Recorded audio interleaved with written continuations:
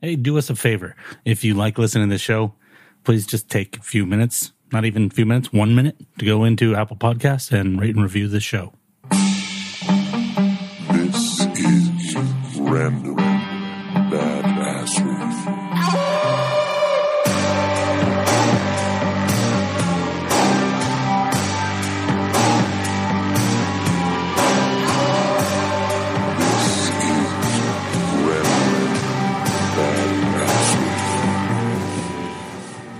You've done this before. You're an age professional now. This is only my second podcast, so let's see how I do. I was listening to something the other day, and I hate this. I do this all the time on this podcast, but I listen to so many things while I'm, like doing other activities. I'm listening to podcasts or something, and half the times things just kind of float into my head.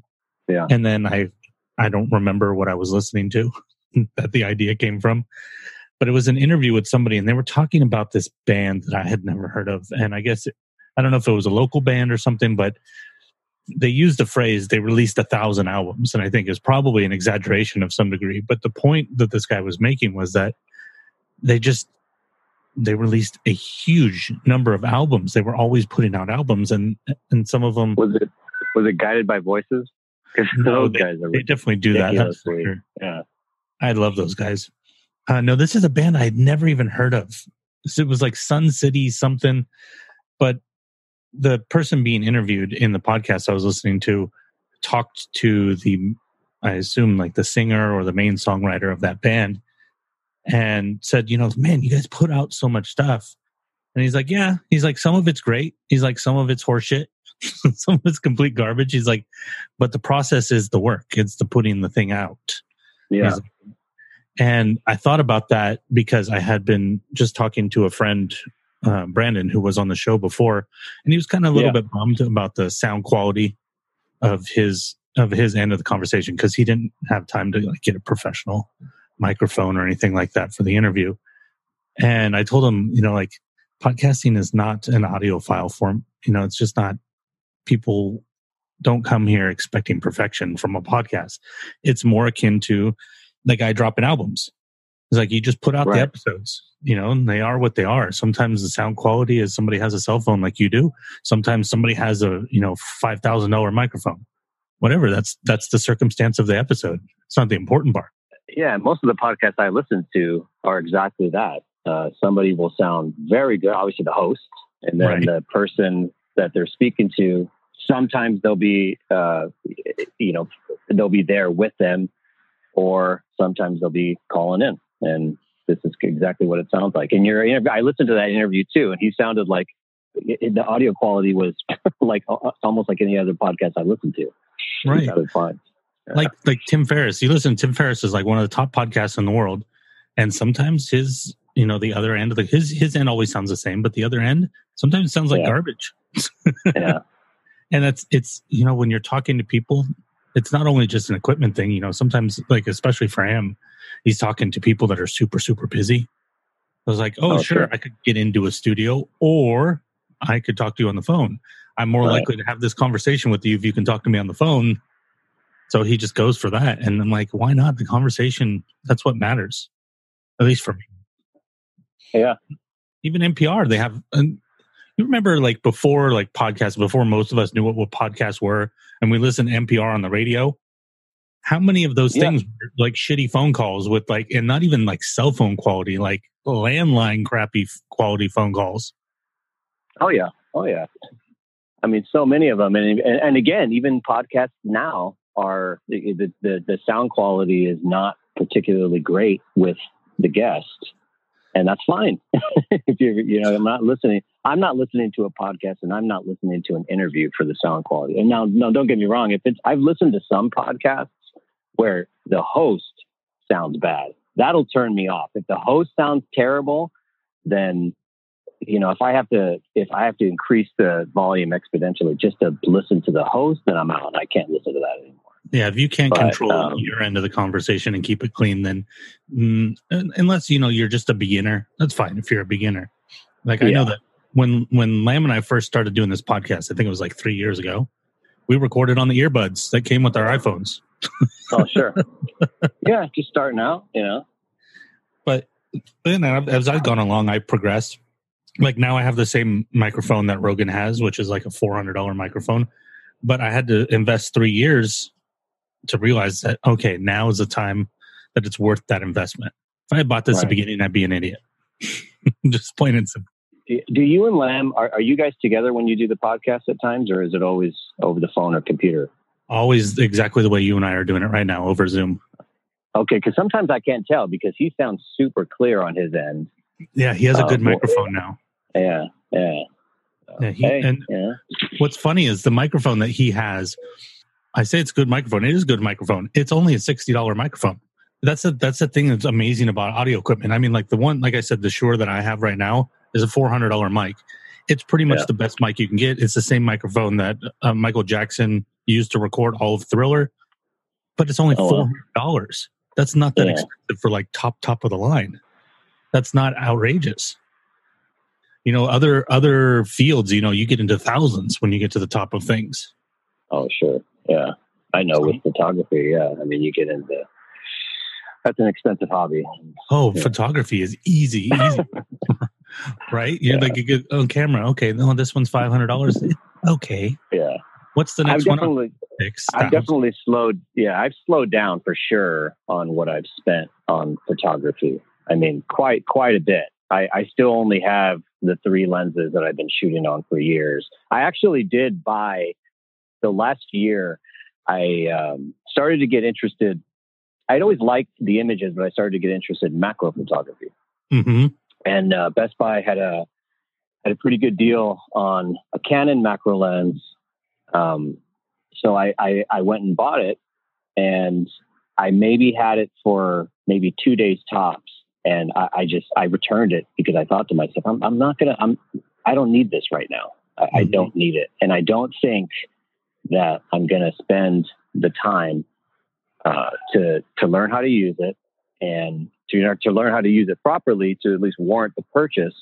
And, so I returned it. I'm like, you know what? I've done fine with the 3 lenses I have. That's kind of my wheelhouse, and macro photography is not something that I need to get into at the moment. I'll learn it later. I think there's this like obsession with tools. Everybody gets obsessed with tools. I know like when I first started doing the vlogging thing, which I did a couple years ago and then stopped after 200 days, completely burned out. When I first started, I'm like, I got to know what is the right equipment, and I kept reading these things by people who were vlogging or making videos, not necessarily movies, but like YouTube, high quality YouTube videos. And they would always get asked that question, and their answer would be like, the equipment doesn't matter. It doesn't matter. And I always thought that was such bullshit. But then the more you get into it, it's kind of a mix of both, right? Like you need decent equipment. You don't want to have garbage equipment, but you don't need top of the line unless you know that, like you said, that the benefit matches the cost. Like, if I'm going to spend $500 on this thing, am I going to get $500 of use out of this? Am I going to use it for $500 worth? No, then that's a waste of money. Yeah, and that's exactly why I returned it. And my wife, Josephine, she was like, okay, so you got a new lens. What do you, so you're going to get into macro photography now? And I said, sure. And I went out, went to the park and just shot a bunch of things. And the pictures were terrible. And not that I thought that the pictures, because I, consider myself a fairly good photographer. Not that I thought the pictures were going to look great, but I'm like, I know nothing about macro photography. And, and honestly, like, what was I thinking? Like, I'm not going to learn how to use this thing right now. I'm not going to be able to. When I got into photography, it was before we had kids, so I got into it at a really good time in my life. Where, not that this is not a really good time in my life. I just mean I got into it when I had the time to just sit on the couch and read and just absorb and actually just take off for a couple of hours and shoot and practice. Right. And I had that time, so I learned quite a bit during that time, and I still learn. Like when I had kids, I definitely learned more on how to shoot children. That's for sure. and even action photography when I started shooting my son's games and all that stuff. But I was like, no, I'm not going to learn how to choose macro photography. But I think for some people, and not everybody, but I think for some people, it adds, like, having all this equipment adds a certain legitimacy to the thing, and it's not the case. I mean, it really isn't. And I've been shooting on the same Canon 7D for close to 10 years now, and I would like that would be my next logical investment, would be a body, because the lenses I have are still really good lenses, and I know how to use them well. A body is maybe something that I might consider, but even that might be another year or two down the line, because the 7D that I have does exactly what I want it to at the moment. So. Right. Like I don't do as much photography as you do, but like I still have a Sony NEX7 that I bought, like, I don't know, like 7, 8, maybe 9 years ago. Is that what you're using for the vlogs? No, I was using a Canon. What the heck's that little tiny handheld one? Yeah, this one was. The problem with the Sony is they don't make Sonys with the front flip, where you can see the screen, so you can see what you're doing. Yeah. So for vlogging, that was awful. But I wish I could have used that one, because I don't know what it is. Those first Sony NEX cameras, even though they don't have huge megapixels, it doesn't matter, because the glass on them was really good, and they work great. Like, I love it. I still, like, I haven't felt a need to buy another camera. I bought the other one for vlogging because that was for video, and I don't like using that camera for taking photos. I don't like the way they look. They look kind of fuzzy to me. Yeah, and that's even the thing about the megapixels too. The misconception that more megapixels is just the end all. And no, it's not. Right. It's really how you use the camera. Exactly that. And I don't shoot anything that I'm blowing up to fit a billboard. So I'm shooting maybe at most, I think 16 by 20 is the most I've ever blown a photo up. And it looks good. At least I do. I think it looks fine. Yeah, you don't need very many megapixels to do that at all. Like, I think 40 would do it. Yeah. No. Actually, my first, it's funny you mentioned Sony. That was actually my first SLR. I started on a Canon point and shoot. And then when I started getting interested in it, and I'm glad that I got interested in it on a point and shoot, and I started messing around with all the settings. And once I kind of, at least my skill level kind of surpassed what that camera was able to do, I was like, all right, well, maybe I'll look into my first SLR. So I bought the A200, the Sony A200, and it was an introductory model, and I bought it with the whole package, with the wide lens and the zoom lens that it came with, and shot on that thing for a few years and loved it. Learned a lot on that before I upgraded. And yeah, I definitely prefer Canon because their color profile, I think, is better. Sony is too saturated for me.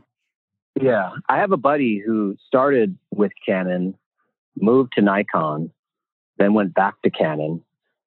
Actually, no, I'm sorry. He went to Canon, went to Nikon, went to Sony, and has stayed with Sony ever since. He uses one of those high-end mirrorless Sony cameras that look really good. I mean, his pictures definitely look, like you said, I mean, they're a bit more saturated. Yeah. It's a good camera. It is. And I don't have anything. So I moved. You can't really, I think as far as like the mechanics of it, I think they make the best mechanics probably. Yeah. Yeah. And they didn't have the lens lineup at the time. I thought, well, if I want to expand a bit more, lens wise, Sony didn't necessarily have the lens lineup that Canon did. So that's the only reason why I went Canon. And also because I wanted something rugged, and, the A200 I had was a piece of plastic. I mean, it was a good camera, don't get me wrong, but, I wanted something a bit more rugged. The 7D has a magnesium alloy body and shot and was really fast, at the time. I mean, they make faster cameras, obviously, but that was, I think, 8 frames per second, which was awesome. But, well, speaking of photography, why don't you have an Instagram? I feel like you have a photography Instagram by now, man. I have definitely I've been considering that over the past couple of years, and you're not the first person to ask me that. And it would make sense, absolutely, for me to have one. It seems like your format.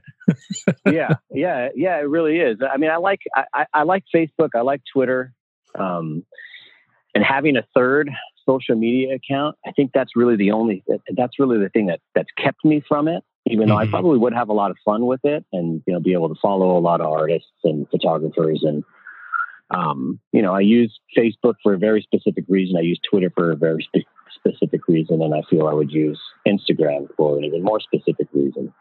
But I think just because I think it's just a social media thing. Do I really need another social media account? Well, I can tell you that you can use it differently than everybody else. That's what I try to do with all the accounts. Is I don't get into the social shit anymore. I don't have a personal one anymore. I've got one for the podcast, and I've got one for my dog. And I made the one for my dog just so that the podcast people wouldn't be inundated with pictures of my dog. Right. I don't do all the chatty shit in the comments and all that underneath. I just post stuff. I look at a few things, and then I'm out. And I just think it's kind of, I hate the fact that Facebook owns Instagram, but it is kind of at the point where being a photographer and not having Instagram kind of looks strange almost. Like, it's sad to say. I'm not saying that as I'm proud of that being a fact, but it does kind of seem that way. It's strange. It's fair. No, it's fair, and it's a fair question too. And I don't. Other than that, I don't really have another answer, because it does. It would make sense for me to have an Instagram account, and who knows? I probably will. Every time I'm on Facebook, there's always that. All of these friends are using Instagram. Use Instagram, and I'm like, no, not yet. Well, the reason I bring it up is selfish, is just because I want to see your damn pictures. Oh, thank you. and then I'd be able to share them. Yeah, no, I appreciate that, and I don't share. I share photos here and there on Facebook. I'll share them of trips we take or of my son, but I try not to share too many photos. At least I try and be somewhat selective on the photos I share on Facebook. Yeah, you don't want to block out people's political rants with actual. Oh yeah, photos. I definitely don't want to. Don't want to get in the way of that. I want to see your Trump post. Not pictures of your kids. We just want to hear people angry about something that they don't even read. Yeah, exactly. I mean, I want to know how you'll fix the country. But, I mean, that's unfair. I mean, I use Facebook to. I make jokes about Trump too, so I'm in that. I don't think I do it as fervently as others, but I do it. Yeah, it's hard to get wrapped up in that without it, like whatever, whether people like him or don't like him, and they get putting up angry posts either way. It is, and people literally, and people can use. Honestly, I don't give a shit. I mean, use your social media the way you want to use your social media, and your friends will either choose to follow you or not. But I do I'm more forgiving of political rants on Twitter, because I think it's more designed as a platform in that regard, for you to just, pop off on whatever issue, whatever topic, you want to talk about or discuss, and people follow you for those very reasons, and I follow people. Most of the people that I follow on Twitter are writers, and filmmakers, and a lot of those writers and filmmakers do talk politically, and that doesn't bother me, because I kind of knew that going in to Twitter that's what it was going to be like. Facebook, however, that, by the way, what's that? What do you think about that? Like, I was listening to something the other day, and somebody said that the reason people get pissed off when public figures talk about politics, especially in the entertainment field, is because entertainment used to be a way to hide from politics, and now we can't get away from it. What do you think about that? I think honestly, it's just the way that everything has changed so drastically politically. And, what the, 2016 election did was just get people so fired up and not that people weren't already, but I think it's just really what that did, Trump winning, what that did to people's view of our country, and and even their views on what and how us as a country was going to be viewed. And I think it just really just started a firestorm of political interest that may not have already been there for some, and an elevation for those that did. So I think too, what happened was there was a lot of, at the initial phases of, like you said, like for people on the left, this is really like when Trump got elected, this really started to hit home for them. But for people on the right, they were embroiled in arguments online already over Obama, right? So right. There's a staggering between the left and the right as far as when it began. But it does seem like, because social media is new, of course, it has blown up. But it also seems like what happened when it first started was there were a very vocal minority. And I would say that even still today, the minority is the loud, rude people are still a minority. But there was a vocal minority when these feelings started. And then at a certain point, public figures, if they hadn't said anything, people were making decisions about what they believed based on them not saying anything. Oh, sure. Like if you were an actress in Hollywood and you never talked about Time's Up or Me Too, then they were making a judgment about what you believe just because you didn't say anything. So then it became like almost like I have to say something just so people know what side I'm on, and they don't make the decision for me. And then, like once you start that process, as you know, like just like any argument online, once you get into one, good luck getting away from it. Oh yeah. I mean, and honestly, I got into that sort of discussion. It was maybe earlier this year. It was on Facebook of all places too. And Facebook, I make jokes about Trump, and some of my friends laugh and some of my friends don't really give me shit for it. I'm just making jokes about him. It's a very easy thing to do. Yeah. It's not difficult. And I do it for a laugh. And yeah, I'm furious as well. I can't stand the fact that he is the president of this country. However, I just do it on Facebook and make jokes, and some people laugh and get a kick out of it. And that's fine. What I don't do is try and ignite some sort of political discussion. That's not what I use Facebook for. I don't even use Twitter for that, to be honest. It's just, it's not what I do.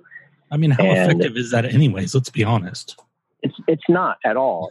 Everybody, it's not effective. You're not going to change anybody's mind. If anything, the only thing you're going to do is change your own mind about your execution on things, because it's just going to infuriate you.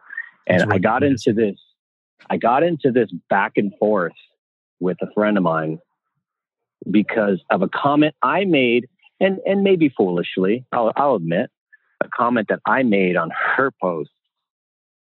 And it just turned into this 30 comment between her and I, back and forth. This person is an avid Trump supporter. I am not. And I made a comment. There was a clap back.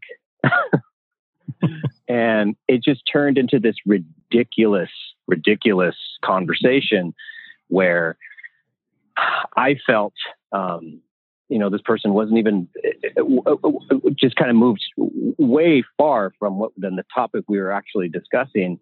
And I wasn't even necessarily, at that point, I wasn't even defending myself. I was just basically trying to point out, look, you are arguing the wrong fucking point. This is what I am saying, and you're not understanding this. And it was just dumb. It was just so dumb. And I remember I was at my mom's actually when we were doing this, and my mom, who is not a Trump supporter at all, is sitting there trying to encourage me to stop, to just stop. And I wasn't, and honestly, I tried to be as level-headed as I could. I wasn't attacking at all. And I was mainly just trying to just kind of bring the conversation back to reality. But my mom was just sitting there just in hysterics. And she's like, why do you keep responding? I'm like, I don't know. It's like a drug, man. It really is. Yeah. Like one time I almost did it once with the podcast. I saw something and I was like, it wasn't like I was trying to engage something. I just saw something almost like what you were saying. Like, I'm like, that would be funny. I'm like, but also like, I started typing it and then I had it and I actually think I sent it. And then I looked at it and I'm like, oh, I'm not being funny. I'm trying to be clever. And that's just oh, wait, no, I don't want this attached to the podcast. I don't want to get into this. Why did I do it? So delete. Luckily, nobody saw it. Luckily. Yeah. But it's really easy to do. I mean, that's the whole point of that platform. And especially is you can just fire something off in like 10 seconds without thought. Yeah. And that's how and it survives. And I have friends that are very political, and that's fine. It's use it however you want. I may not comment. I may like it, but I'm not going to necessarily I don't want to necessarily get involved in a Facebook discussion about it. That's not what I use Facebook for. I use Facebook to connect with friends that I don't see very often and see how they're doing, see how their kids are doing. Twitter, on the other hand, is different. And you can choose to follow or unfollow people, comment or not, or rant. Right.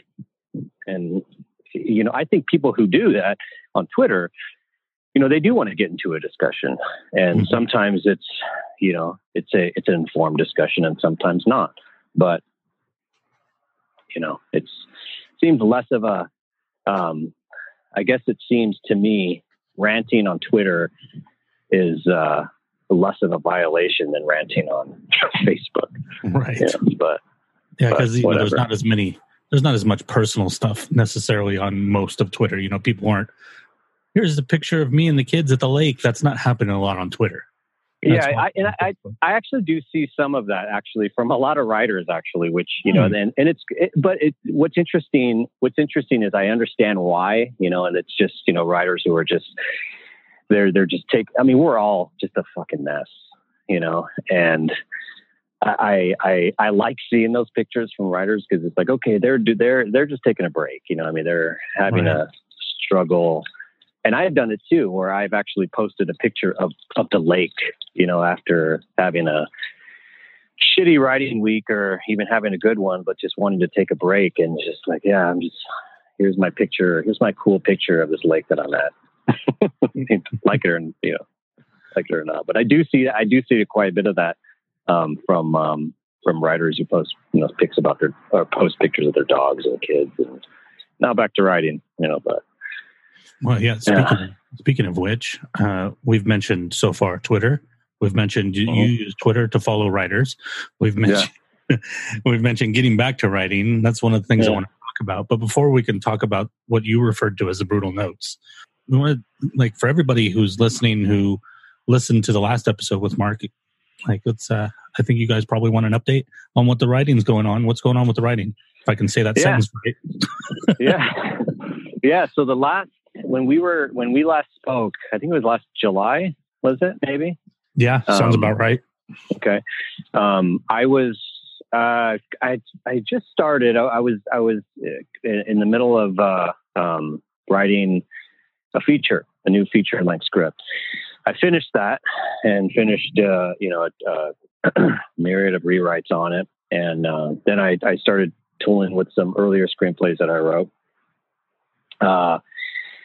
And then just most recently, I finished my first ever 1 hour pilot, which was definitely an interesting process and an interesting experience. I've never written a television, or I've never written for television before. It's very different, right? Yeah, it is. It's extremely different. And this idea that ended up becoming the pilot was originally meant to be a feature. And just kind of going through the outline, and I had actually started it still with the intent of writing a feature, and just realized that I was like, you know what, I think this would be better as like a limited series, like a 8-episode series on Netflix or Amazon or something. Right. What we used to call mini series when we were a kid. Yeah, exactly. And there's been so many of those that have been that have been released, that have been launched. I think in the middle of writing this, I was watching both Russian Doll and Fleabag, which are just both phenomenal. It's just excellent shows. And this one is mine is not like those in the sense that those are comedies, those are half-hour comedies. Mine is a kind of 1 hour sci-fi drama.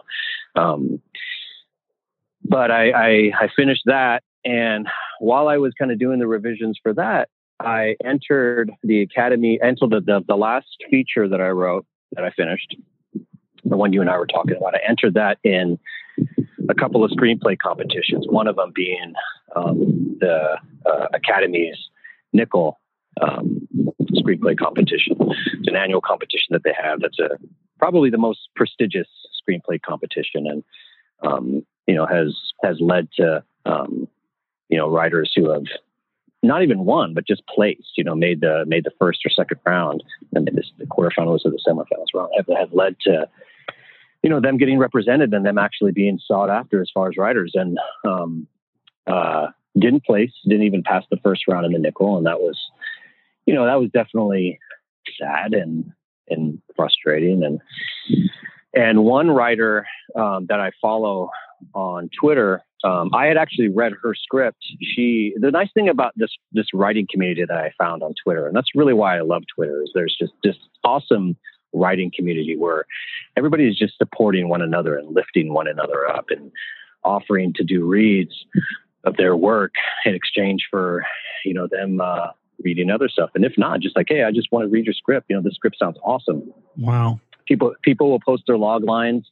There's writers that are just championing for other writers, writers that are successful. That Hold on one sec. Can you explain what a log line is? So a log line is basically it's just a brief, tiny synopsis of your script. So what you would maybe find on the back of a DVD. So like almost like an elevator pitch type thing. Kinda, yeah. For people who maybe aren't in the same term, or a summary. Yeah. So just a brief summary. And there's a writer specifically who's always saying, hey, what's your let's do some Twitter query treats and some spec shout outs or whatever. And it's just basically put your log line in here and we'll share it. Maybe you can get some reads, and it's just really cool. But anyways, that's really cool. Yeah, this writer just happened to, and I've read quite a few scripts from just this right here. But this writer said, "Hey, anybody? I'm wanting to submit my screenplay into the Nickel.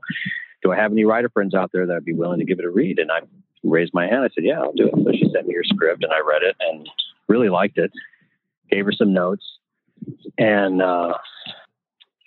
come the Nickel announcements, I was bummed. I didn't pass the first round, and took a step back and kind of looked at it. And I reached out to her, and she passed. Actually, she passed the next two. She became a semifinalist, which was awesome. And so I reached out to her and said, "Hey, congratulations on making the semifinals. That's terrific. I'm just bummed mine didn't even pass the first round. Would you mind reading it?" And she agreed. Read it, and the notes weren't good, and and it was. I mean, the notes were brutal, and these are notes that I wanted to have. As painful as that is, she, before I even sent it to her, she said, "What are you looking for?" And she used to read. She's a writer's assistant, and she used to be a professional reader. She's been a reader for an executive and also a contest. So she definitely knows what she's looking for, and she knows what she's supposed to be looking for when reading specs. And she said, what kind of notes are you looking for? Are you just looking for a general overview? Do you want me to be brutal? Are you looking for, just kind of what works, what doesn't, any specific parts? And I just said, just kind of overall what works, character, structure, dialogue, tone. No need to really, dull the blade. Just if you want to stab away, if you feel you need to, and she did, and it was brutal. It was. It definitely, in the script, the thing that was, I think, the most hurtful were not necessarily her notes, because she wasn't mean in any way. I don't want to give off that impression. I knew exactly what I was getting. I knew exactly what I was getting, because that's what I was asking for. And it was just the pure volume of some notes where I thought, you've got to be confident in what you do. If you're not, then why are you doing it? So I would write something, and there'd be moments where I'd be like, oh, this is good. I'm proud of this. And it's just the pure volume of some of the notes, and then also how many of them actually made sense when I took a step back and actually looked at it. And the implications too, right? Where you're like, oh, this doesn't work. Fuck, that's going to create a giant rewrite. Oh yeah, to fix that. Something structural. You're like, oh, son of a bitch. Oh yeah. And there were some good. There were definitely some positive notes. That dotted the pages and everything, and that was great. But yeah, you just it definitely puts things in perspective as far as and even on a feminist view too, because there were some notes that she gave me where I thought I was actually being very mindful of how my female characters were portrayed, and hearing her notes, did make me consider that for sure. Mm-hmm. It's a very hard thing to do when, like, to put yourself in the perspective of someone else is the job of a writer, but we're still limited. Like you and I have never lived as women. So right. No matter how sensitive or how we try, we're going to still have blind spots. Yeah. And I've tried to be very mindful of that. I've listened to podcasts. There's actually one, which is really funny, called the Bechdel Cast. I just listened to a new podcast. And I listened to a new podcast yesterday where they reviewed the Fast and the Furious. They don't always do current movies; they'll do movies from years ago. And they reviewed their last episode was about, or one of their last episodes was about the very first Fast and the Furious movie, the franchise. And I listened to that podcast quite a bit, because it's basically it's two female comedians, and they just review movies from through a female lens, and basically just review how women are being treated in those roles, and they'll put it up against the main point is putting it up against what's called the Bechdel test. And the Bechdel test is basically, you know what that is? Yeah. So whether two women talk about anything other than men. Yeah. So two female, there's got to be at least two female characters who have a name. That's the other qualification. Who have names and not mom. Have, right. And have at least a couple of lines of dialogue that do not revolve around a man at all. Yeah. And that's the bare minimum requirement. That is. And you would be surprised of how many films do not pass this test. Oh yeah. I can't remember what I was listening to. Somebody was talking about this, and they said, what surprisingly passes the Bechdel test a lot is Hallmark movies. Yeah. I can see that. And I imagine maybe they just have a lot more women writers, maybe. Yeah. Funny story. The Fast and the Furious actually passed. No shit. That doesn't necessarily mean they felt it was a good movie by any right. Right. The car conversation, probably. It was actually a conversation where Michelle Rodriguez's character, Letty. I don't know. Oh my God. I just listened to this. The guy who plays Dom, I'll just say his character, Dom, is talking to two women, and Vin Diesel. Fuck, I couldn't. There we go. I don't know why. I've never seen the movie, so I was guessing. Yeah. It's an entertaining movie. I mean, they've only gotten more ridiculous, and right. over the years, there are some that I haven't seen, and just because of what I've seen in the trailers, they've just gone so over the top. But anyway, I think it's when she approaches these two women, she calls them skanks, and then says, "Why don't you take off before I put tread marks on your face?" And one of them says, "Okay," and it was simply because of that that it passed. That says, talk about the bare minimum requirement. It's like one dot over the line. Yeah. And it was just hilarious. But yeah. But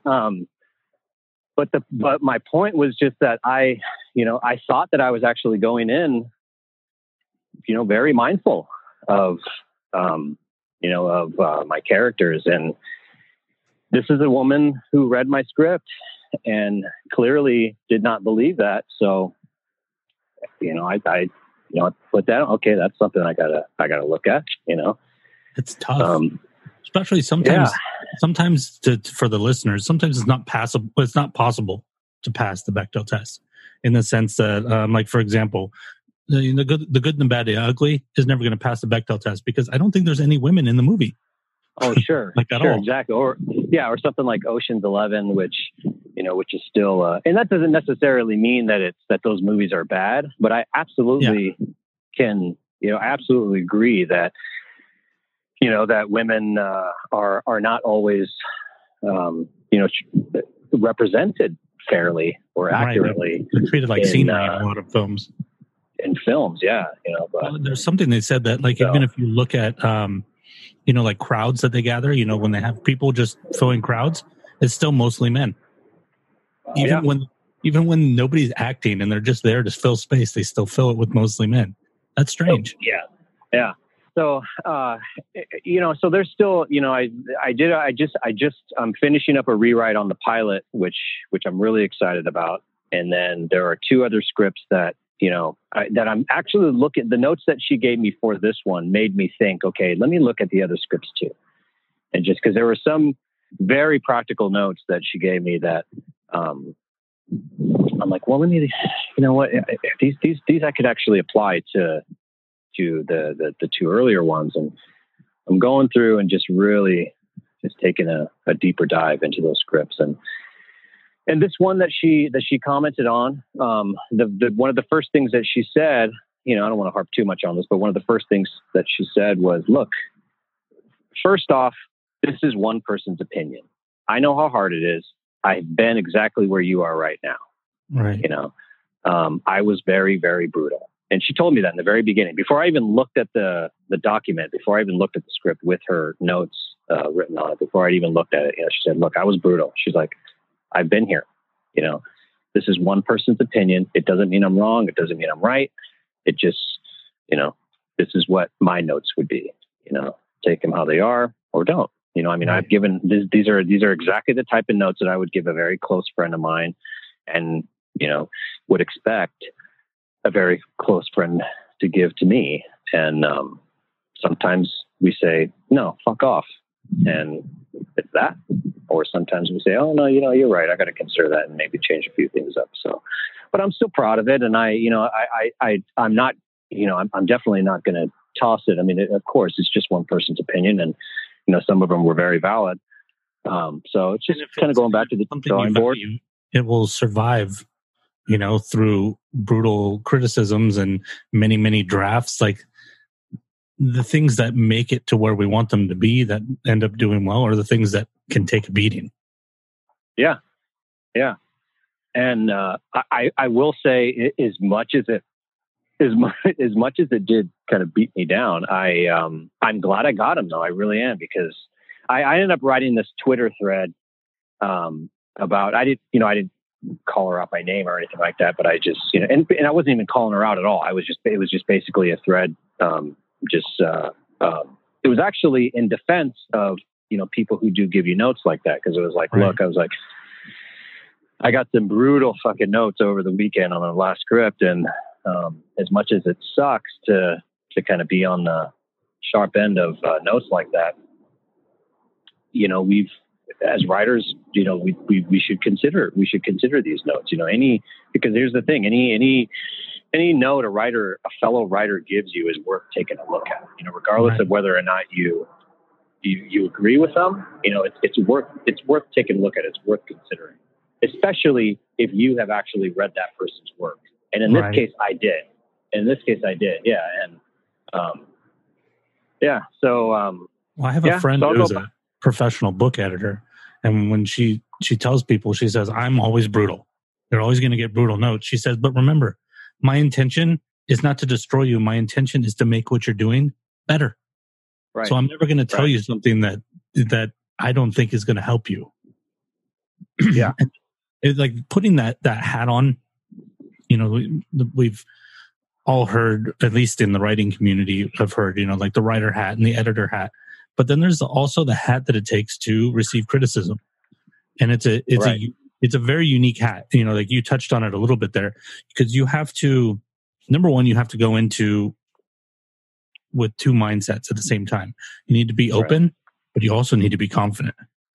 So you need to be able to look at criticism and go, that's valid. That's not. That's valid. That's not. And you need to be able to switch between those two. And it's a very difficult thing to do, but it's easier to do when you know your piece and you know your purpose of your piece, right? Because they say something and you go, okay, yeah, you're right. The reader would not get that. I fucked up there. But then over here, no, that's what you accidentally, like your editor accidentally slipped into writer mode. Sometimes people will give you notes on accident, especially if they're a writer, where they're telling you what they would do if they were writing it. Right. And those are the ones that you can dismiss. So like, well, you're not writing this, I am. It's just hard to tell the difference between the two. It's a constant switching. It is. And there definitely were notes in the script where I was like, okay, well, I appreciate that note. I don't agree with that note. And there were some notes where I was like, really? Like, I mean, all right, well, that doesn't really make sense, but okay. And then there were other notes where I was like, fuck, she's spot on here. Right.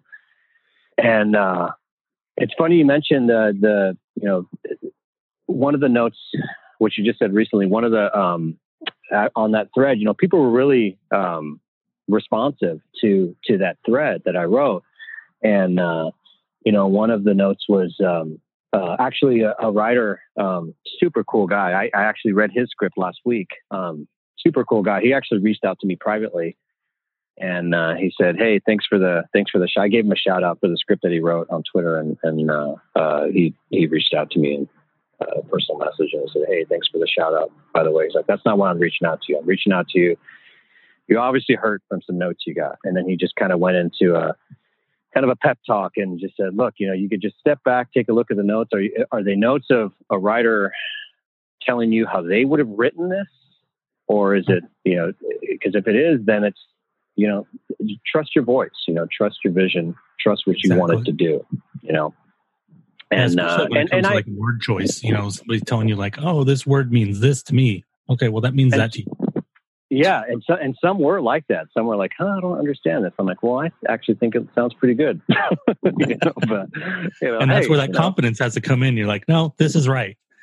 How many times did, so many great writers, especially the Irish writers, great Irish writers that would do difficult things like Finnegan's Wake. Finnegan's Wake is not the kind of book that most people would pick up and go, oh, this is exactly how it should be. It's a fucking difficult book.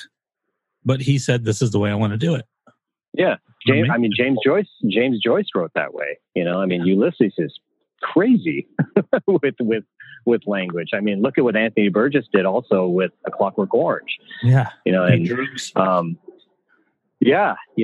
created his own language, and it was thrilling to read, albeit, hard. I have a funny story about that.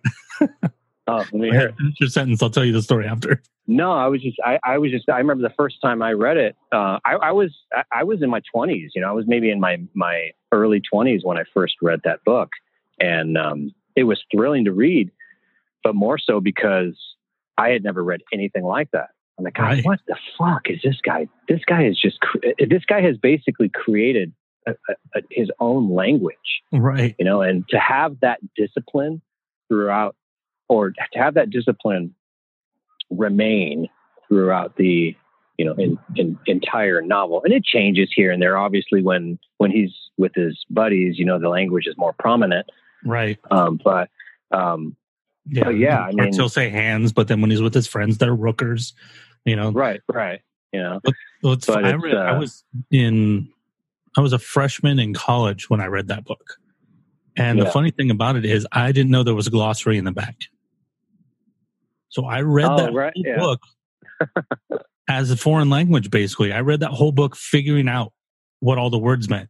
That's probably why I still remember them. Because I was like, what the fuck is a rooker? What is a rooker? Yeah.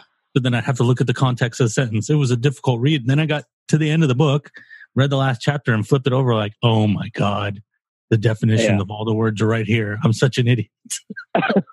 I think I could be wrong, but I thought that Irving Welsh did the same thing with Trainspotting. Mm-hmm. And Trainspotting was a extremely difficult book to read, and I loved it. I really did. Glue is even more so. Glue is almost harder to read than Trainspotting, but Trainspotting was the first Irving Welsh novel that I read, and it's written in a Scottish, heavy accent. Scottish.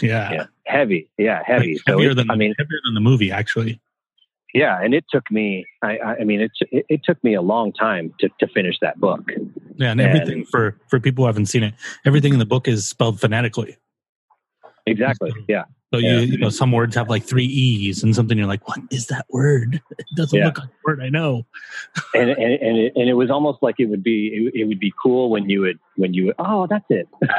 Like, okay, I got it. And then you started blush. Okay. Yeah. And then you start to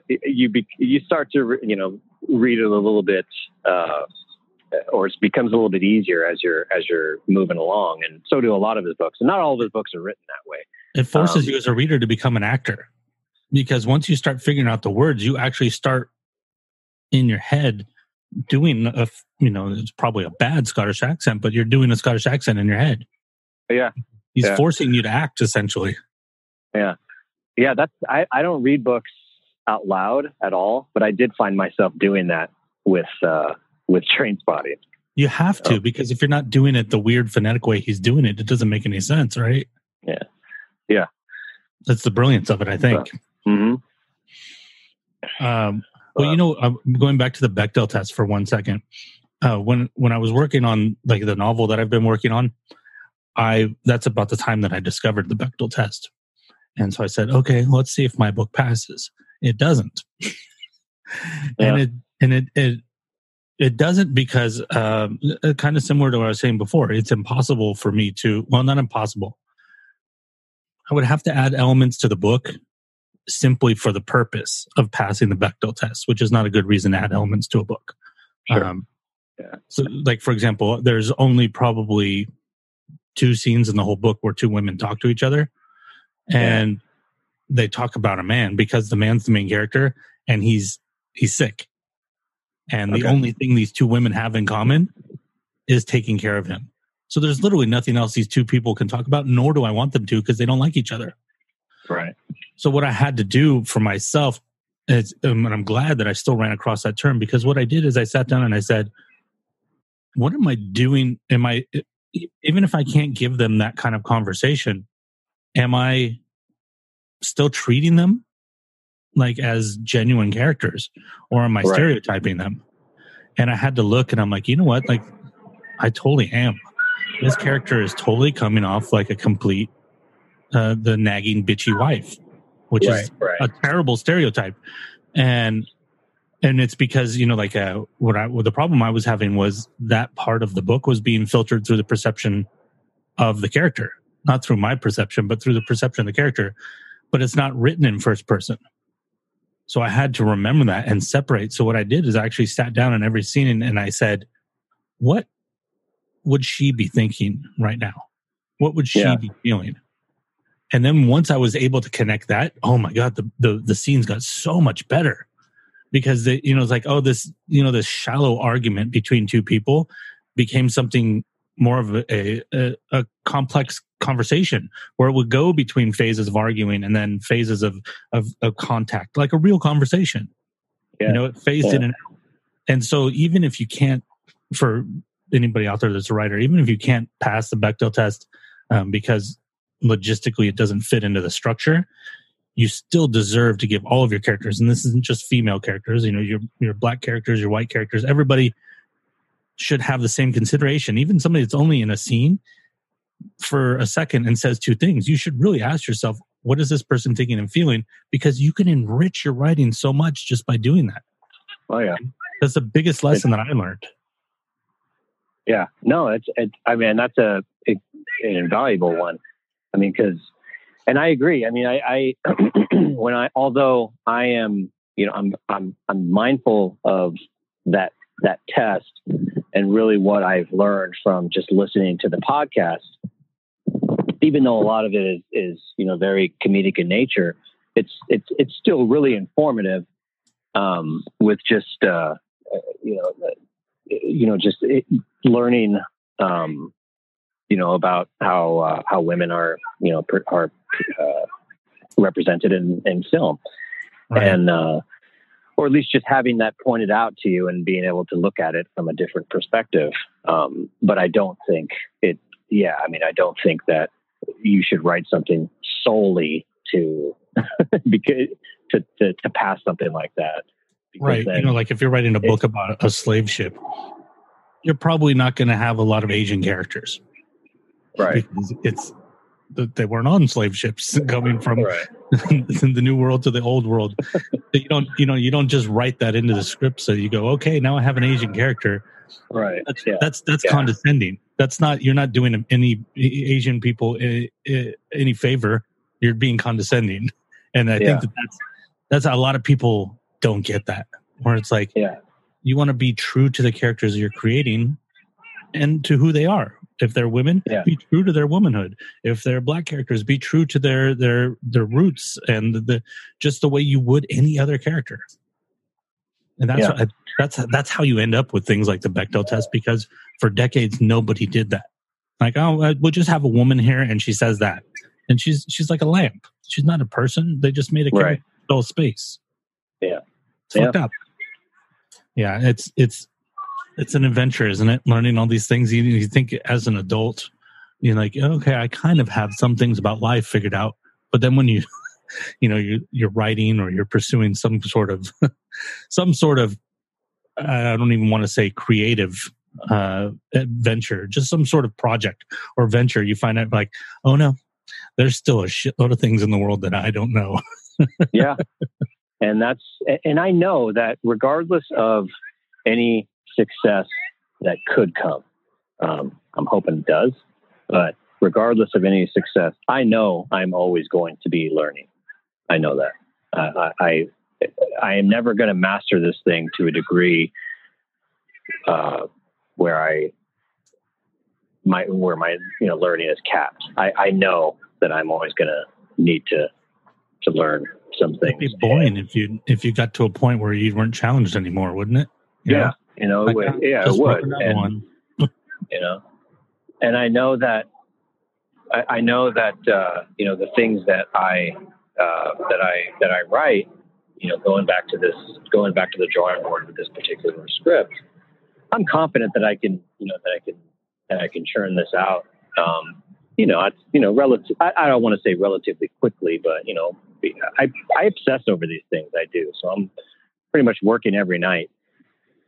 And, I'm staying up late and I procrastinate. Don't get me wrong. I don't want to make it seem like I'm I'm a fucking machine. No, I mean, I procrastinate just as much as the next guy, but I'm confident that, I'll be able to fix these things and even enhance the things that I don't think should be fixed. Maybe just change them up a little. But I know that that even the finished product, or what I'll view as the finished product, will probably still get, people will still have thoughts on it, and that's fine. That's good. Perfectly fine. That's a good thing. If you write something that, you can't, you can't write from the perspective of wanting everybody in the world to go, that's perfect, because it means you made something that's neutral, that has no balls, no statement, no meaning. You created, you made something vanilla. And you don't want to, as a creator, nobody strives for vanilla. We're trying to make our own flavors. Exactly. And division is not always a terrible thing. In art, it's not always a terrible thing. I mean, it creates art, right? Yeah. It creates conversation. It allows you to look at new perspectives. I mean, the movie, Ari Aster's Midsommar, which, was recently, which came out a couple of months ago. I love that movie, but, it definitely divided audiences. That's the one Brandon was talking about, right? I believe so. It's the music festival, and people were tripping on shrooms. Yeah, not really a music festival. It was more so. It was a festival that takes place in Sweden every 90 years, but not so much a music festival, but more like a Burning Man almost. In a way, but on a more spiritual level. And there's a lot more to the movie than just that. But right. I really love that movie, and I also loved Hereditary. But I know that even Hereditary divided audiences. But that's what made it great. Right. And that's what made Midsommar great. I was listening to a podcast recently where one of the guys, it was hosted by three guys who do this podcast about movies, but through the lens of a screenwriter though. So they're really looking at more so, they're talking about the screenplay itself. Obviously they're reviewing the film, but still very much focused on the writing. And one of the main hosts hated this movie, but it was so funny during the podcast episode, he became the one that was defending a lot of the writer's decisions to his buddies. And they're like, what the fuck, dude? They're like, I thought you fucking hated this movie. He's like, I know, I can't believe I'm defending so many things about it. But it just, that's what makes movies like that great. And just not even just movies, but back to the original point, division is not always a bad thing. Right. And what was the name of that podcast? So I can put it in the notes for people. It was Thunder Grunt. Thunder Grunt. Okay. I'll look for the Midsummer episode of Thunder Grunt. Yeah, it's a good one. It's a really good one. I think that division, and it's really important because you're making a choice. You're making a strong choice. And that's why, like I said, the vanilla thing, there's so many TV shows that the purpose of a television show is to make money and to not offend anyone, not because they care about offending anyone, but because they want to maximize how much money they make. Right. And they're not making a statement. And those are the TV shows that you'll never remember. Right. Whereas you look at the things, you look like Breaking Bad. Come on. Breaking Bad is probably one of the best TV shows ever made. It is not polite. Yeah. It's not a polite show. All. The Wire, it's not a polite show. Right. The Shield. The Shield is... I don't know if you ever saw The Shield. That was on FX. Chiklis, right? Chiklis, yeah. Probably my favorite television show ever. Wow. In regard to just the writing, the directing, the performances, the number one thing that stands out to me, and probably why this show, remains my favorite, is the writing. The writing on that show was phenomenal.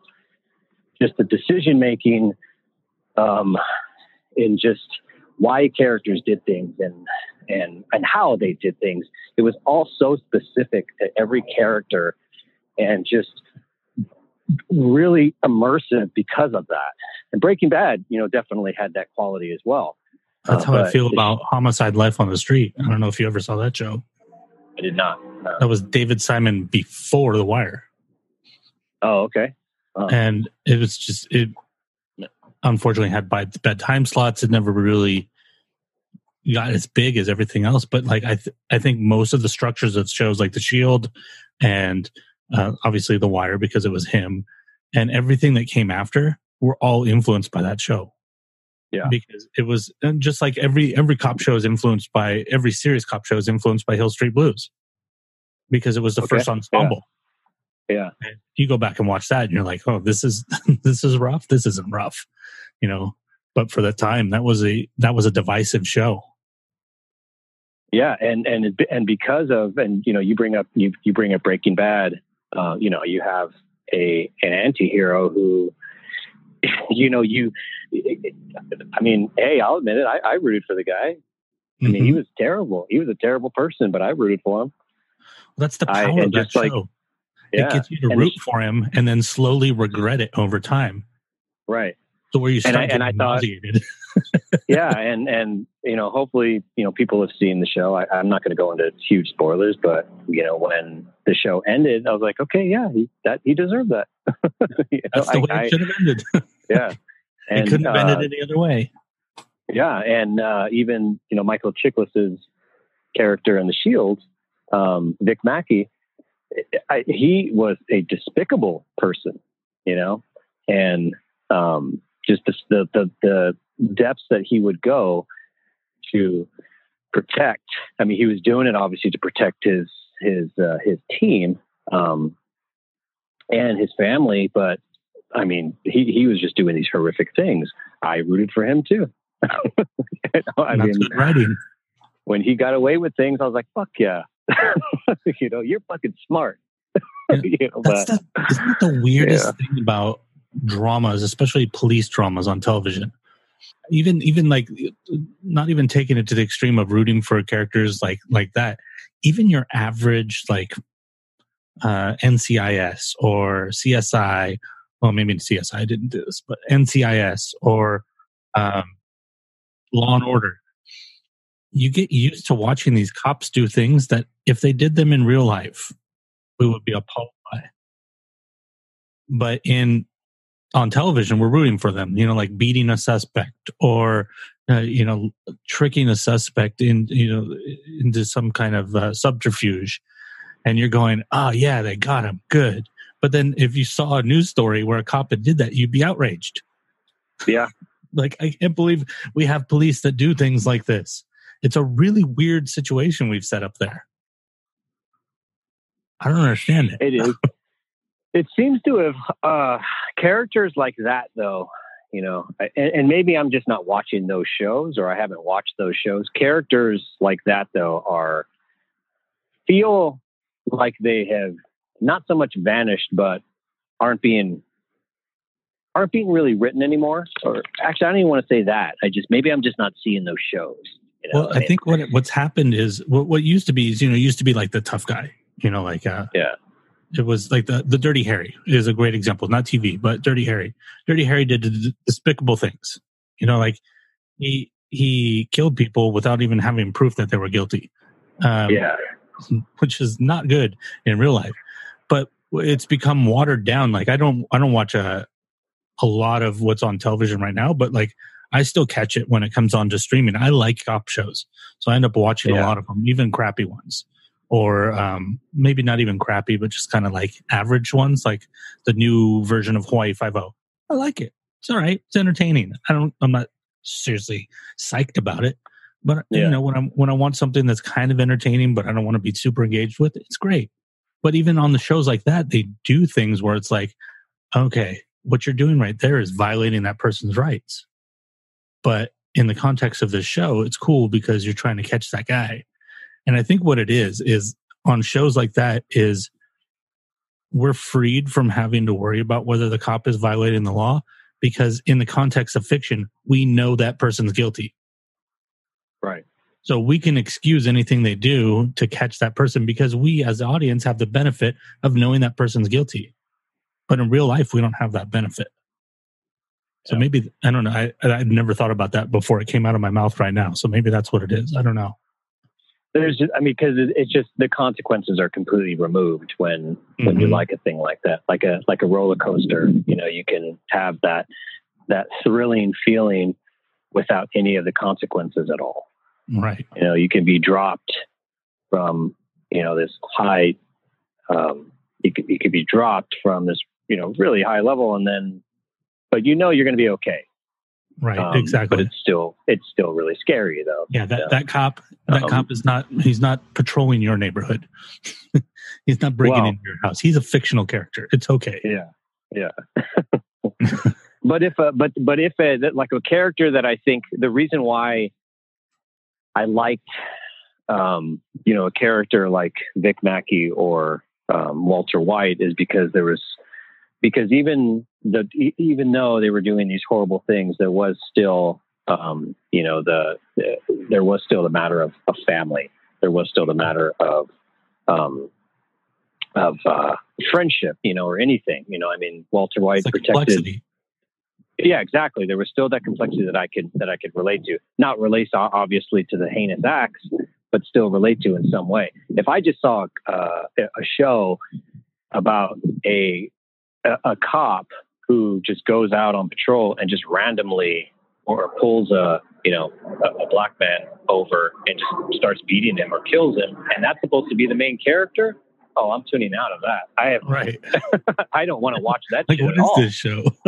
Yeah, it's like, oh, I should care about this fucking guy, And so, I mean, now I'm saying that, any Shield fan, knows what Vic Mackey does very early on in the first episode. So, all right.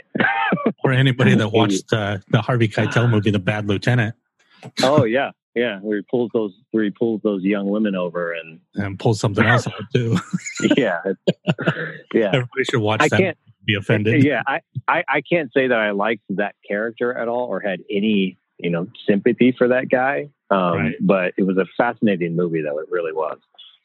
Well, what's the thing about fiction and complexity is it's compelling. The complexity is compelling. When everything is simplistic, it's boring because it's predictable. Right. That's why I thought one of the things that the Marvel Netflix shows did really well wasn't the heroes. The heroes, in all honesty, weren't that interesting.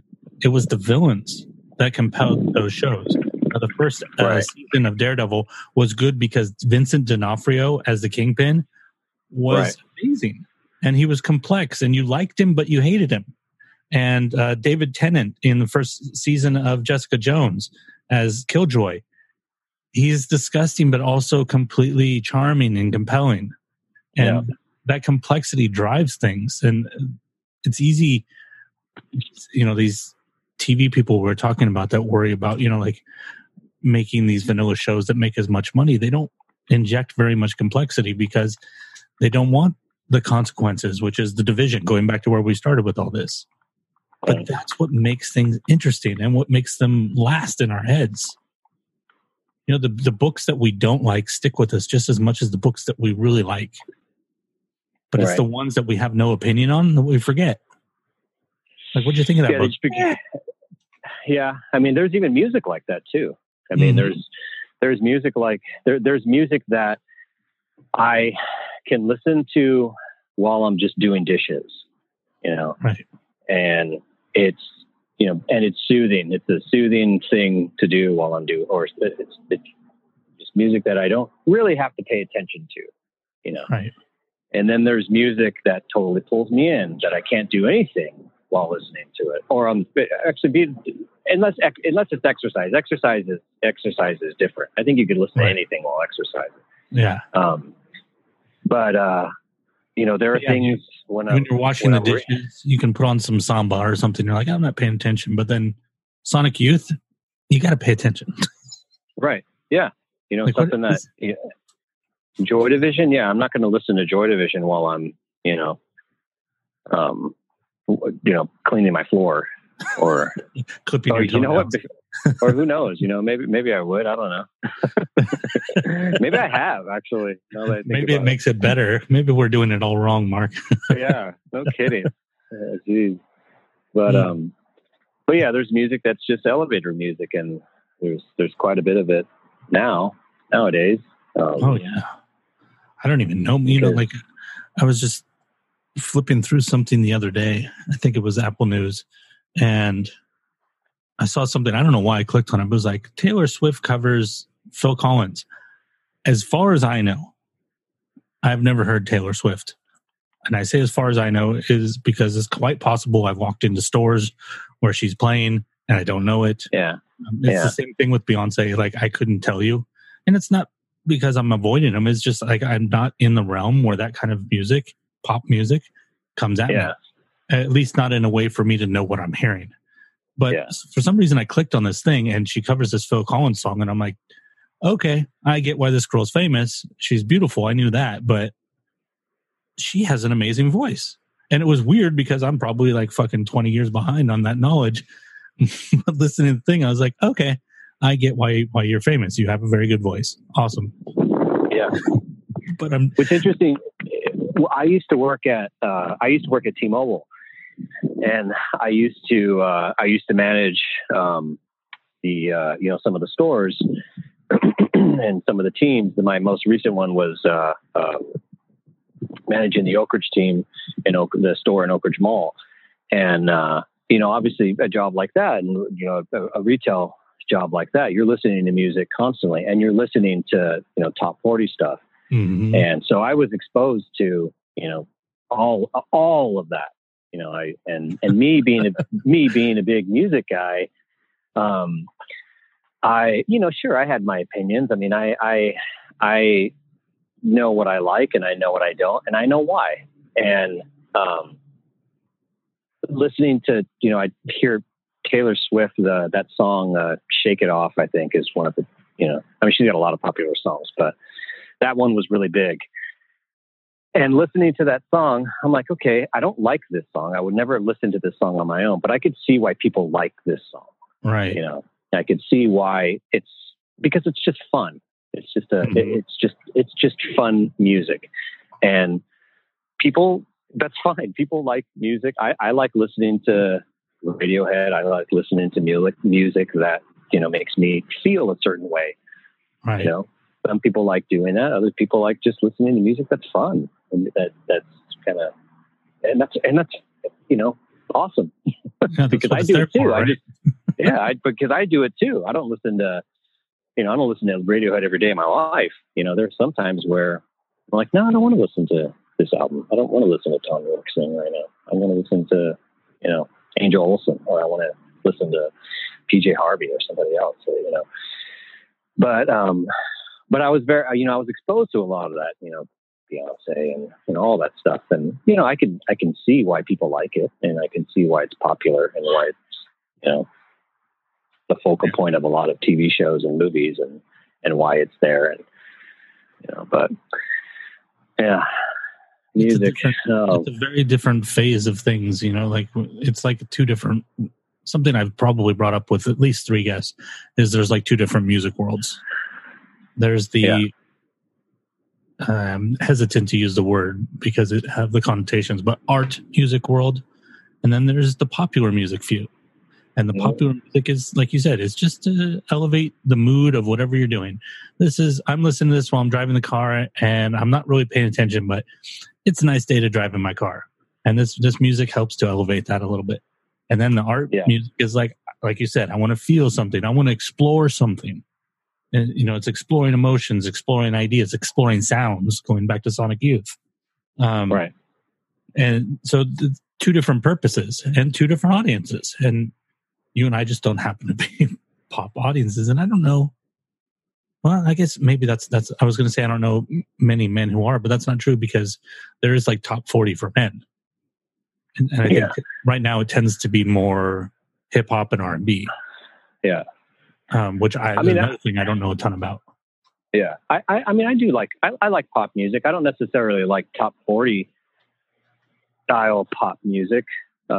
But, I do like, yeah, exactly. I mean, I'll still listen to the shit out of Love and Rockets or something like that, I'll still listen to a lot of that stuff nowadays and still feel, but it's interesting when you were just, you made me think of a band, but when you were talking about, bands that, have been more considered in the past, maybe, or I'm sorry, just the whole kind of art music and pop music. It's interesting listening to Sleater Kinney's latest album because they made a very, very noticeable shift from the music that they the music that they were known for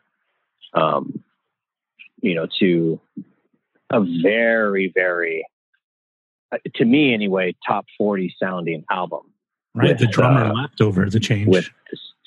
So, the album's called The Center Won't Hold. And the interesting thing is Saint Vincent, or Annie Clark, AKA Saint Vincent. She is an extraordinary musician. She's incredible. When it was announced that she was producing their album, I got excited. I was like, holy shit. I mean, that is a fucking collaboration if I've ever thought of, fucking St. Vincent and Sleater-Kinney. Yes, I'm in. And then news broke a couple of months ago that Janet Weiss was leaving the band very openly because of the direction of that they were going in. Right. And that made me a little nervous. I was like, oh shit. Well, I'm going to listen to the album. Fuck yeah. And but that made me a little nervous though, because Janet Weiss is one of the, most energetic and just impressive drummers, iconic drummers, the past 20 years. But I was like, oh God, what does this thing sound like? And St. Vincent's albums, they definitely have a very different sound. And so I said, okay, well, and I didn't think about that at first, when I was like, okay, I didn't know what kind of influence, she was going to have on the band. But I was excited, to listen to the collaboration. Anyway, the album comes out, and then I'm like, okay. Now, not assuming I know exactly what was going on, Janet Weiss's head, what she thinks about, but yeah, it's, I don't want to bash. I don't want to sit there. I'm not here to trash the album or anything. I wasn't a fan of the album. I listened to it, I think 4 times. I said, you know what? I listened to it once and developing an opinion about it. They deserve more than that. Right. But I did not like it the first time I listened to it. And I had listened to some of the singles, before the album came out. And I said, okay. So did what is this album? What is this album going to sound like? It's like gothic pop almost. Yeah, kind of. Yeah. And, I guess it's still, there's a lot of things that the album is missing, that the last album, No Cities to Love, I think, came out like 3 or 4 years ago. That actually was my very first Sleater-Kinney album that I ever owned. Oh, really? Wow. Yeah. And I loved that album. And then I went back, One Beat, I think, is my favorite. One Beat's my favorite album, but Hot Rocks is mine. Hot Rock's a great one too. Yeah. The Woods is awesome. Mm-hmm. Yeah. And Call the Doctor is the only one that I don't think I've heard, but, so I went, I was like, oh God, these fucking women are fucking awesome. And so, yeah. And then I listened to this album I listened to it on the airplane when we went to, Illinois, when Josephine and I went to Illinois. I listened to it in Pennsylvania when we were there, and just in the hotel room, after going out. And yeah, I couldn't get into it. I just couldn't do it. And I started thinking more about, the collaboration. I'm like, I don't know. I guess not. Like Cat Power did that. Like Cat Power had one album where it was like popular, and I was like, doesn't work for me. Yeah. So yeah. And she's actually, is it Shawn Marshall? Is that her name? Is that how you, yeah. I only have one of her albums, and it's the Greatest. And I don't know if that's the one you're referring to. The Greatest is actually a really good album. Yeah, it is. The one after it is called Sun that I'm thinking of. Yeah. But yeah, if you go back you should go back and definitely check out the Coverage record, because her cover of the Stones is the most unique cover of the Rolling Stones. She covers Satisfaction, and it's like a completely different song. It's so cool. But it's interesting that a lot of bands take that a lot of bands make that shift from whether it's, post-punk or punk or even just rock to very synthy to synth pop, and it's a very common shift. And I don't know why, because it's not the most interesting.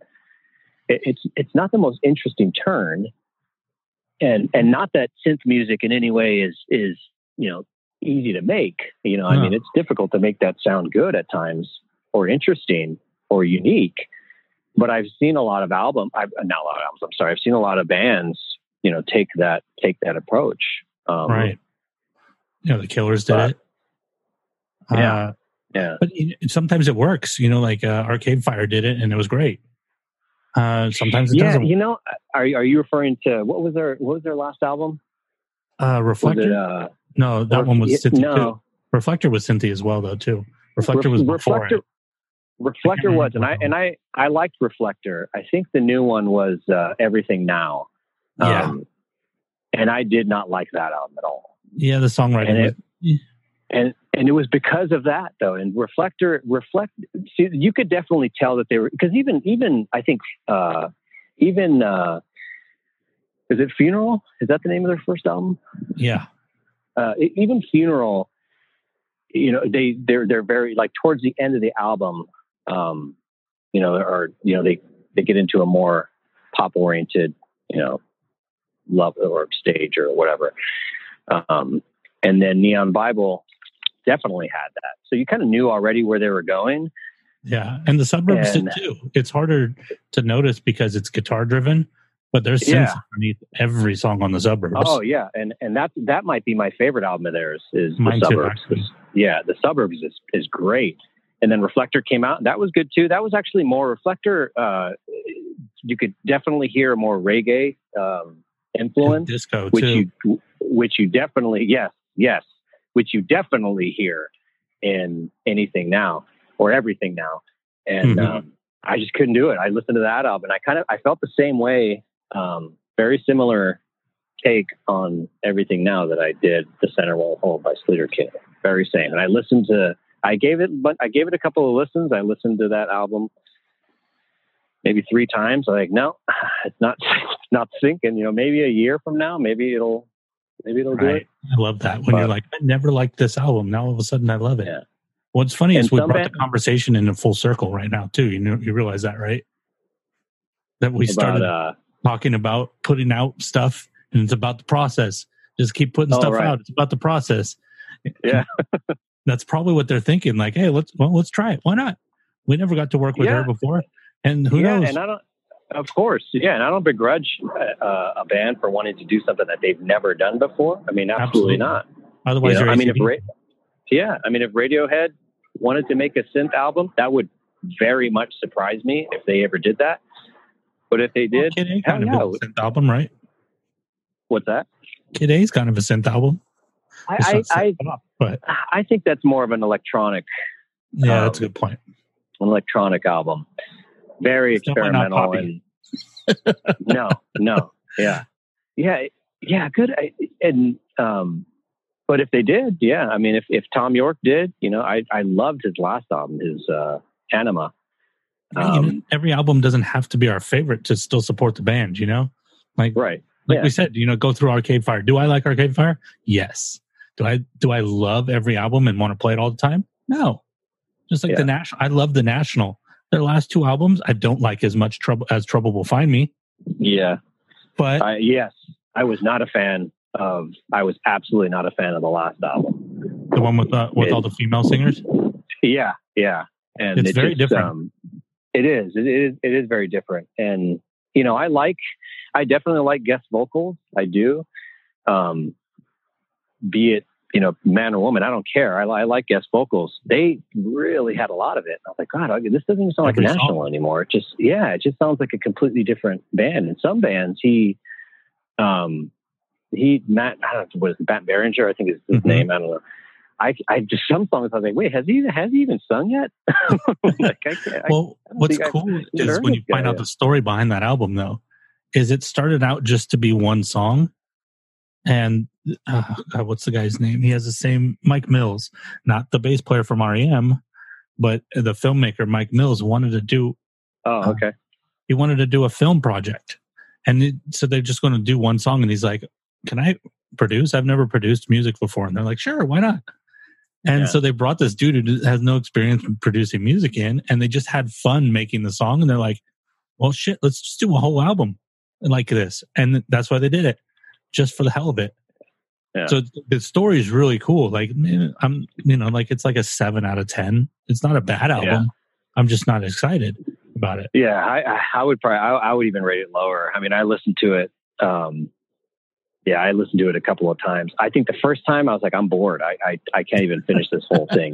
I'm just bored. And like Sleater Kinney, that new album I didn't like, but it's interesting though. Right. I was like, okay, I want to hear the next song. Okay. All right. I wasn't crazy. Yeah, I wasn't crazy about that song, but that fucking guitar riff right there was pretty cool though. I was listening to the new Tool album yesterday, and I found myself spacing out, and I'm like, am I too old for Tool now? Like, is this boring? I'm like, because that little repetitive drum and guitar thing, they've been doing that for like 2.5 minutes with nothing changing. Yeah. Yeah.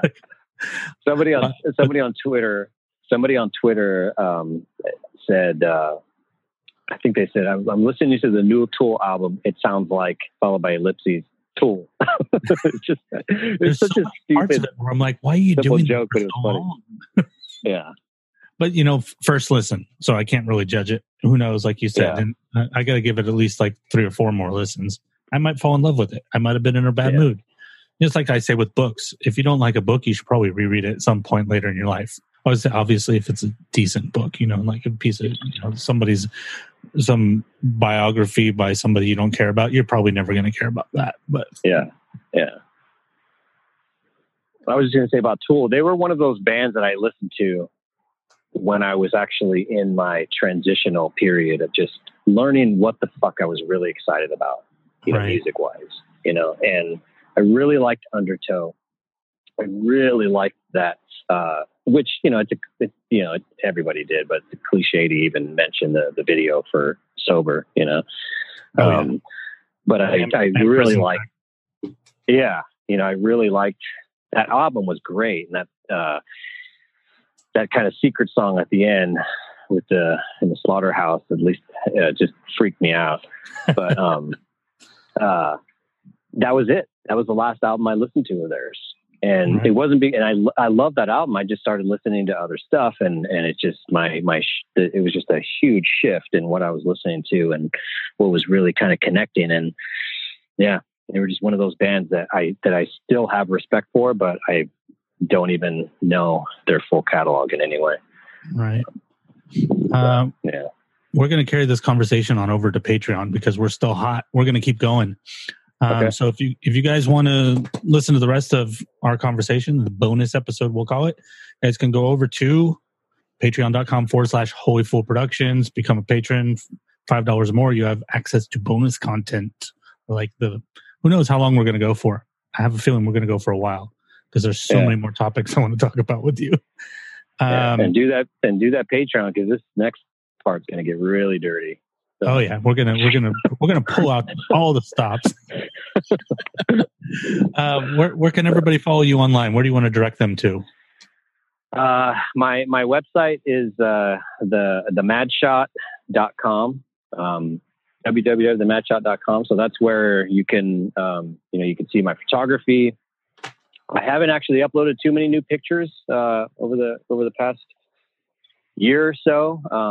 But you could still take a look at. There's a variety of different categories you could look at, and you could also read my blog. The blog too. I've only written, I think this year I've written maybe 3 new blogs. But the blog was always something that I did every couple of months. Right. Even less so now, since I've just really been focusing on the screenwriting, but still very much wanting to contribute another blog to the site soon.